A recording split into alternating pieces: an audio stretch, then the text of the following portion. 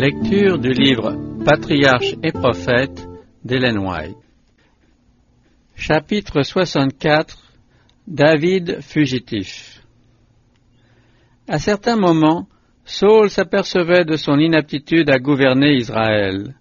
Il en conclut que s'il avait auprès de lui un homme animé de l'esprit d'en haut, le royaume serait plus en sûreté et lui-même, en cas de guerre, assuré de la protection divine. Comme la droiture et la sagesse de David prouvaient que Dieu était avec lui, le roi, qui s'en rendait compte, refusa désormais de le laisser retourner auprès de son père et le retint à la cour. C'est alors que Jonathan, fils de Saul, et David se lièrent d'une profonde amitié. L'âme de Jonathan s'attacha à l'âme de David, de sorte que Jonathan l'aima comme lui-même. Les deux jeunes gens s'étant engagés à rester unis comme des frères, Jonathan se dépouilla du manteau qu'il portait et le donna à David avec son équipement et jusqu'à son épée, son arc et sa ceinture. Introduit à la cour par la volonté de Dieu, David était au courant des affaires et se préparait ainsi en vue de sa carrière future. Bien que chargé de missions importantes, il conservait sa modestie et gagnait l'affection et la confiance du peuple, comme il avait gagné celle de la famille royale. Partout où Saul l'envoyait, il réussissait, et Saul le mit à la tête des gens de guerre. Mais cette faveur du roi ne dura pas longtemps.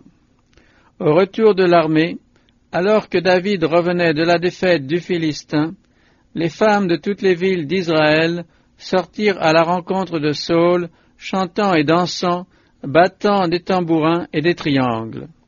Celles qui dansaient se répondaient les unes aux autres et disaient « Saul a frappé ses 1000 et David ses 10 000. » Lorsque Saul vit que David passait avant lui dans l'estimation des femmes d'Israël, le démon de la jalousie s'empara de son cœur. Loin de réprimer ce sentiment, il dévoila la faiblesse de son caractère en s'écriant « On en donne 10 000 à David et à moi 1000, il ne lui manque plus que la royauté. » Le chant des femmes le convainquit qu'il gagnait le cœur du peuple et qu'il régnerait à sa place. L'amour de la louange était l'un des grands défauts de Saul. Ce penchant dominait sa pensée et ses actes. Au lieu de chercher l'approbation de Dieu, il briguait la faveur des hommes. Mais c'est un chemin dangereux que de vouloir occuper la première place dans l'opinion de ceux-ci. Chez Saul, tout était subordonné au désir d'être loué et admiré. Sa règle du bien et du mal se mesurait au niveau des applaudissements populaires. La présence de David à la cour était pour le bien du monarque, et les douces mélodies du jeune chantre avaient pour but d'amener Saul à se laisser toucher par l'Esprit de Dieu. Mais Satan s'acharnait à exciter la jalousie d'un roi qui, tout en gouvernant Israël, ne savait pas se gouverner lui-même. Sacrifiant son jugement à ses impulsions, il se livrait à des excès de colère aveugle, véritable paroxysme de rage, au cours desquels il était prêt à tuer le premier qui eût osé le contrarier. De ces accès de frénésie, il tombait dans un état d'abattement, de remords, de dégoût de lui-même. Alors il demandait à David de lui jouer de la harpe, et le mauvais esprit semblait conjuré pour quelque temps. Mais ces accalmies duraient peu. Un jour que David chantait devant lui un hymne à la louange de Dieu en s'accompagnant de la harpe, le roi, soudain saisi d'un transport de fureur, jeta sa lance contre lui. David, divinement protégé, s'enfuit sain et sauf. Pour se débarrasser de son rival, Saul l'avait éloigné de sa personne et établi chef de 1000 hommes. Mais David réussissait dans toutes ses entreprises, et l'Éternel était avec lui. Saul, le voyant si bien réussir, avait peur de lui. Le contraste désavantageux où le plaçait la vie irréprochable de son jeune capitaine l'irritait et le rendait malheureux, car tous en Israël et en Juda aimaient David. On constatait qu'entre les mains de ce jeune homme capable, les affaires étaient menées avec sagesse et dextérité. Ses conseils étaient sages, alors que les avis du roi étaient parfois très sujets à caution. Bien que Saül fit l'impossible pour trouver l'occasion favorable de mettre fin au jour de loin de l'Éternel, ses ruses échouaient toujours. De son côté, David, se confiant en celui qui est admirable en ses desseins et merveilleux dans les moyens qu'il emploie, lui demandait constamment de le diriger. Les tribulations auxquelles l'exposait la jalousie du roi le rapprochaient de Dieu, son unique défenseur. En outre, l'affection de Jonathan contribuait à protéger sa vie. Dieu poursuivait ses desseins envers son serviteur et envers son peuple. Le mal que fait l'envie dans le monde est incalculable. Elle y engendre l'inimitié cruelle qui avait soulevé Caïn contre son frère Abel. Les œuvres d'Abel étaient justes, est-il écrit, tandis que celles de Caïn étaient mauvaises. C'est pour cette raison que Dieu n'avait pu le bénir. L'envie est fille de l'orgueil. Elle engendre la haine, puis la violence et le meurtre. En incitant la fureur de Saül contre un homme qui ne lui avait fait que du bien, Satan révélait son propre caractère. Saül jugeait qu'il ne pourrait être heureux que lorsqu'il aurait supprimé le fils d'Isaïe. Il le surveillait attentivement dans l'espoir de le trouver en faute. Mais il fallait qu'en le mettant à mort, il pût se justifier devant le peuple de ce noir attentat. Aussi, pour lui tendre un piège, l'engagea-t-il à pousser la guerre avec plus de vigueur, en lui promettant comme récompense la main de sa fille aînée. À cette proposition, David fit cette modeste réponse: « Qui suis-je? Que vaut mon entourage? Et qu'est-ce que la famille de mon père en Israël pour que je devienne le gendre du roi ?»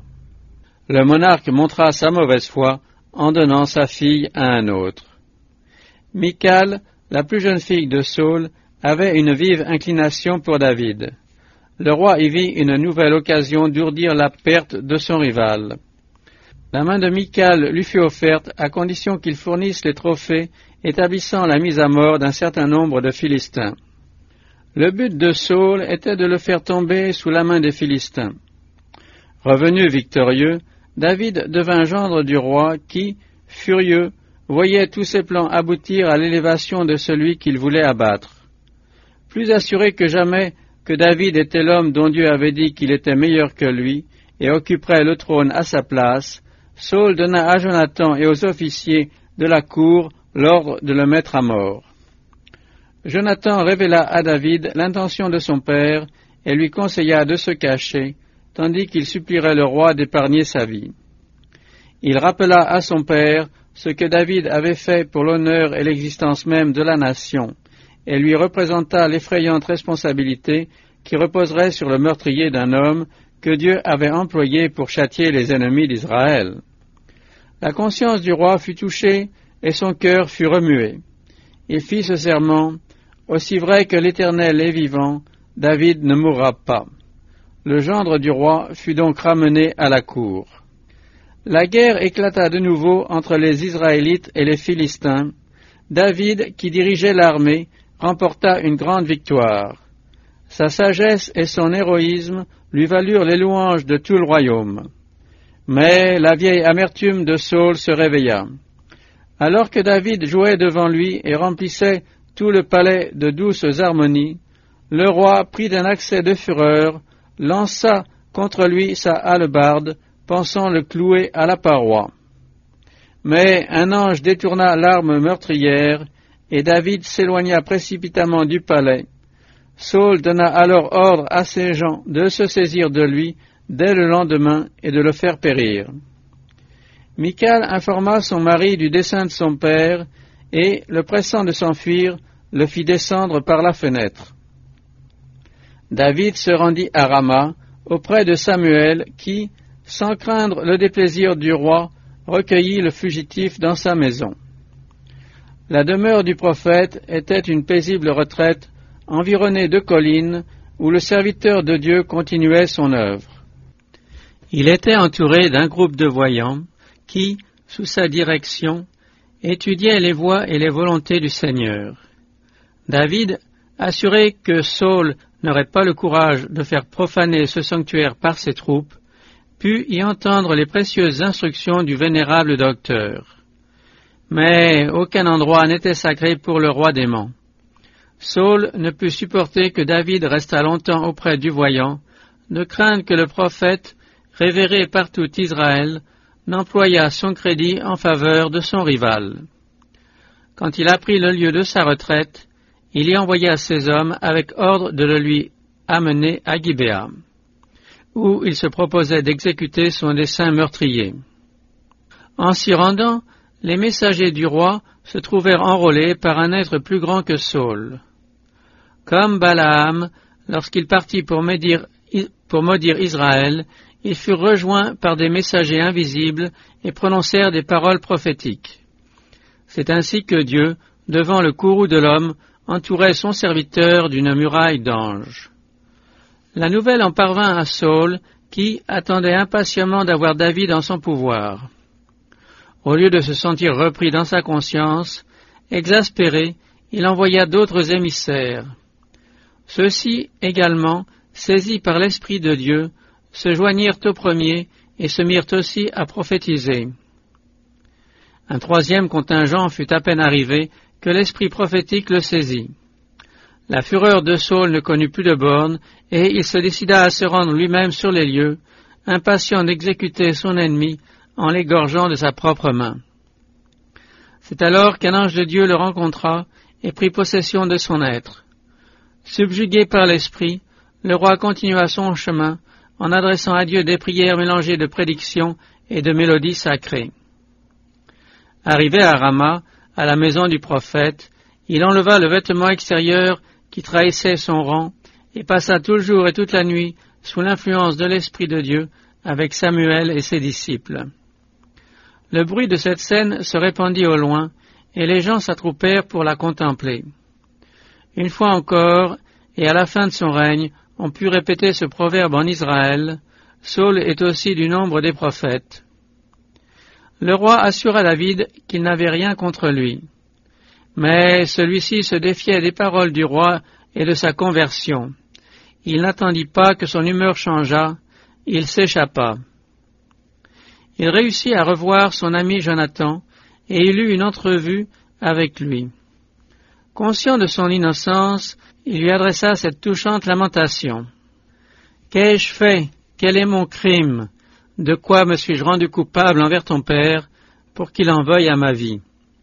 Persuadé que les sentiments de son père avaient changé, Jonathan reprit « À Dieu ne plaise, tu ne mourras pas. Mon père ne forme aucun projet, important ou non, sans m'en informer. Pourquoi donc mon père me cacherait-il celui-ci? Cela n'est pas possible. » Après la récente manifestation de la puissance de Dieu, Jonathan ne pouvait croire que le roi pût faire du mal à David. Mais, peu convaincu, celui-ci répondit à son ami, « Aussi vrai que l'Éternel est vivant et que ton âme est vivante, il n'y a qu'un pas entre moi et la mort. » Au temps de la nouvelle lune, on célébrait une fête solennelle qui devait tomber le lendemain de l'entrevue. Il était de rigueur à cette occasion de voir les deux jeunes gens à la table du roi. Comme David craignait d'y aller, il fut convenu qu'il rendrait visite à ses frères à Bethléem, ce qui représentait une absence de 3 jours. À son retour, il devait se cacher dans un bosquet non loin de la salle du festin. Et Jonathan devait observer l'effet de cette absence sur l'humeur du roi. Aux questions qui lui seront posées, il devra répondre que David s'est rendu chez ses parents pour assister à un sacrifice. Si Saul ne manifeste aucun mécontentement et dit « C'est bien », on conclura que David pourra rentrer sans crainte à la cour. Mais si le roi s'emporte, la fuite de David deviendra inévitable. Le premier jour de la fête, le roi ne fit aucune remarque sur l'absence de David. Mais le second jour, il demanda « Pourquoi le fils d'Isaïe n'est-il point venu au repas, ni hier ni aujourd'hui ?» Jonathan répondit « David m'a demandé avec instance d'aller jusqu'à Bethléem. Il a dit « Laisse-moi partir, je te prie, car nous avons un sacrifice de famille dans la ville, et mon frère m'a recommandé de m'y rendre. Maintenant donc, si j'ai trouvé grâce à tes yeux, permets-moi de m'y rendre en hâte pour aller voir mes frères. » C'est pour cela qu'il n'est pas venu à la table du roi. À ces mots, Saul entre dans une violente colère. Il déclare qu'aussi longtemps que David vivra, Jonathan ne montera jamais sur le trône. Puis il ordonne que David soit immédiatement amené et mis à mort. Jonathan essaie de plaider pour son ami. Pourquoi le faire mourir? Qu'a-t-il fait? Cet appel au sentiment d'humanité du roi ne fait que redoubler sa fureur aveugle, et il lance contre son fils la hallebarde qu'il destinait à son gendre. Frémissant de douleur et d'indignation, le jeune prince se lève de table et ne paraît plus à la fête. À l'heure indiquée, il se rend navré au rendez-vous pour avertir David des sentiments de son père à son égard. Les deux jeunes gens se jettent au cou l'un de l'autre et pleurent amèrement. La sombre passion du roi jette sur leur existence un voile de tristesse indicible. Lorsqu'ils se séparent pour suivre chacun sa destinée, David dit à Jonathan, « Va en paix, maintenant que nous avons prêté l'un et l'autre ce serment au nom de l'Éternel. L'Éternel sera entre moi et toi, entre ma postérité et ta postérité à jamais. » Le fils du roi retourne à Gibéa, tandis que David se rend à Nob, ville de la tribu de Benjamin, distante de quelques kilomètres. Ne sachant où se réfugier, il vient y chercher un asile chez le prêtre Achimélec. Celui-ci, très inquiet de le voir arriver seul, à la hâte et le visage bouleversé, lui demande ce qui l'amène. Dans la crainte d'être découvert, le fugitif recourt à la dissimulation. Il répond au saint homme que le roi lui a confié une mission secrète exigeant une grande célérité. Ce manque de véracité et de foi en Dieu devait coûter la vie au prêtre. L'enfant de Dieu doit être véridique au risque des pires conséquences. Le grand prêtre n'avait que des pains sacrés. David parvient à dissiper ses scrupules et à se faire remettre les pains pour apaiser sa faim. Mais un nouveau danger se présente. Doeg, un Édomite, principal berger de Saul, qui professait la foi des Hébreux, faisait en ce moment ses dévotions devant le sanctuaire. À la vue de cet homme, David se décide d'aller chercher un refuge ailleurs et de se procurer des armes. Il demande une épée au sacrificateur. Celui-ci lui répond qu'il n'en a pas d'autre que celle de Goliath, qui figure au tabernacle comme relique. « Elle n'a pas son pareil, lui dit David, donne-la-moi. » En prenant l'épée avec laquelle il a exécuté le héros des Philistins, le courage lui revient, et il va se réfugier auprès d'Achis, le roi de Gath, ennemi de son peuple, où il pense avoir moins à craindre que sur les terres de Saul. Mais on vient rapporter à Achis que David est l'homme qui, quelques années auparavant, a tué le géant des Philistins. Le chef de l'armée de Saul, en fuite, se retrouve ainsi dans un grand péril dont il n'échappe qu'en feignant d'être fou. Le manque de confiance en Dieu dont David avait fait preuve à Nob avait été une première erreur. Sa ruse devant Achis en était une seconde. Il avait naguère montré de la noblesse de caractère, et sa valeur morale lui avait gagné la faveur du peuple. Dans une grave circonstance, se confiant en Dieu, il avait terrassé le colosse de Gath. Plein de cette confiance, il avait marché en son nom contre l'adversaire. Maintenant, il faiblit devant l'épreuve et laisse paraître la faiblesse humaine. Dans chaque homme, il voit un espion ou un traître. Poursuivi et persécuté, la détresse et les difficultés ont presque voilé à ses yeux la face de son tendre Père céleste. Ces circonstances, néanmoins, vont lui enseigner une importante leçon. Il fera connaissance avec sa faiblesse et verra la nécessité de recourir sans cesse à Dieu, débordant de pitié envers ceux qui s'égarent, prêt à fortifier les faibles et à leur manifester sa patience, sa commisération dans l'adversité et à encourager par son esprit les cœurs abattus. Tout échec subi par un enfant de Dieu a pour cause un manque de foi. Quand les ténèbres enveloppent notre âme, quand nous avons besoin de conseils, regardons en haut. La lumière brille au-delà des ombres de la nuit. David n'aurait pas dû douter de Dieu un seul instant. Il pouvait avoir confiance puisqu'il était loin de l'Éternel et qu'en diverses occasions il avait été protégé par les anges et rendu capable d'opérer des prodiges. Si, au lieu d'arrêter ses regards sur le péril, il avait songé à la puissance et à la majesté de Dieu, il aurait conservé sa paix en présence de la mort et pu s'approprier la promesse de l'Éternel.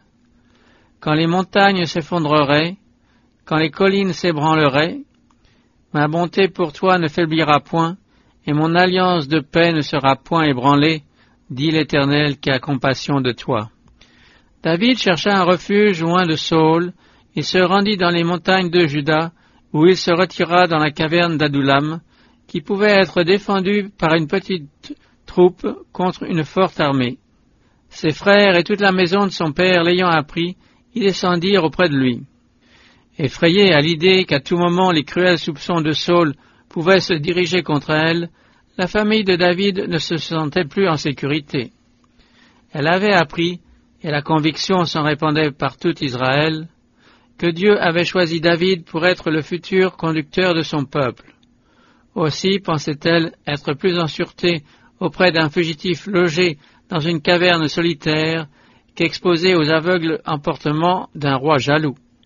Dans la caverne d'Adullam, la sympathie et l'affection mutuelle au sein de sa famille étaient parfaites, et le fils d'Isaïe, qui avait souffert de la défiance de ses propres frères, pouvait de tout son cœur chanter, accompagné de sa harpe, « Oh, qu'il est bon, qu'il est doux pour des frères de se retrouver réunis !» C'est là qu'il composa le psaume 57. Bientôt, la troupe de David s'augmenta encore de beaucoup de gens qui désiraient échapper à l'arbitraire du roi, ou qui, voyant qu'il n'était plus guidé par l'Esprit de Dieu, avaient perdu confiance en lui. Tous ceux qui étaient dans la détresse, tous ceux qui avaient des dettes, tous les mécontents, s'assemblèrent auprès de lui. Il y eut ainsi autour de lui environ 400 hommes. David possédait là un petit royaume où régnait un ordre et une discipline irréprochables. Mais comme il savait pertinemment que le roi n'avait pas abandonné ses projets meurtriers et qu'il n'était pas en parfaite sécurité dans cette retraite montagneuse, il trouva pour ses parents un refuge auprès du roi de Moab. Quant à lui, averti par un prophète, il échangea son abri contre celui que lui offrait la forêt d'Héret. Les vicissitudes qu'il traversait ne devaient pas être stériles. Il apprenait l'art d'être un général sage, aussi bien qu'un roi juste et compatissant. Le commandement d'une bande de fugitifs était un noviciat qui le préparait à reprendre plus tard l'œuvre à laquelle le roi d'Israël était impropre. Saul, qui se proposait d'envelopper et de capturer David dans la caverne d'Adullam, fut hors de lui en apprenant qu'il avait quitté cet abri. Il ne pouvait s'expliquer cette fuite mystérieuse qu'en imaginant la présence dans son entourage de traîtres qui informaient le fils d'Isaïe de ses projets. Il déclara à ses conseillers qu'une conspiration devait avoir été ourdie contre lui et les engagea, en leur offrant de riches récompenses et des honneurs, à lui révéler qui parmi ces gens avait favorisé David. Doeg, l'Iduméen, poussé par l'ambition et la haine du prêtre qui avait dévoilé ses péchés, se fit délateur. Il rapporta à Saul la visite de David chez Achimélec, en termes qui étaient de nature à intensifier la colère du roi contre l'homme de Dieu. Les paroles perfides de cette langue enflammée du feu de la géhenne provoquèrent une crise de barbarie chez Saul. Dans son inhumaine fureur, il déclara que toute la famille du prêtre périrait. L'atroce décret fut exécuté. Sur l'ordre du roi et par la main de Doeg, non seulement Achimélec, mais les membres de la famille de son père, 85 hommes portant l'éphod de lin, furent égorgés. Saul fit encore passer au fils de l'épée Nob, ville des prêtres, hommes et femmes, enfants et nourrissons, bœufs et ânes, menu bétail, tout fut passé au fil de l'épée. Quand Dieu avait déclaré que l'iniquité des Amalécites était parvenue à son comble, le roi s'était cru trop humain pour exécuter la sentence qui les condamnait à mort. Et il avait épargné ce que Dieu avait voué à l'anathème. Ici, sans ordre de l'Éternel, il égorgeait tous les prêtres et exterminait tous les habitants de Nob. Telle est la perversité du cœur humain qui a refusé d'être guidé par Dieu. Cet abominable forfait accompli par le roi qu'il avait choisi frappa d'horreur tout Israël. L'Arche sainte était entourée de respect, mais on massacrait les prêtres qui consultaient l'Éternel. À quoi donc ne pouvait-on pas s'attendre ?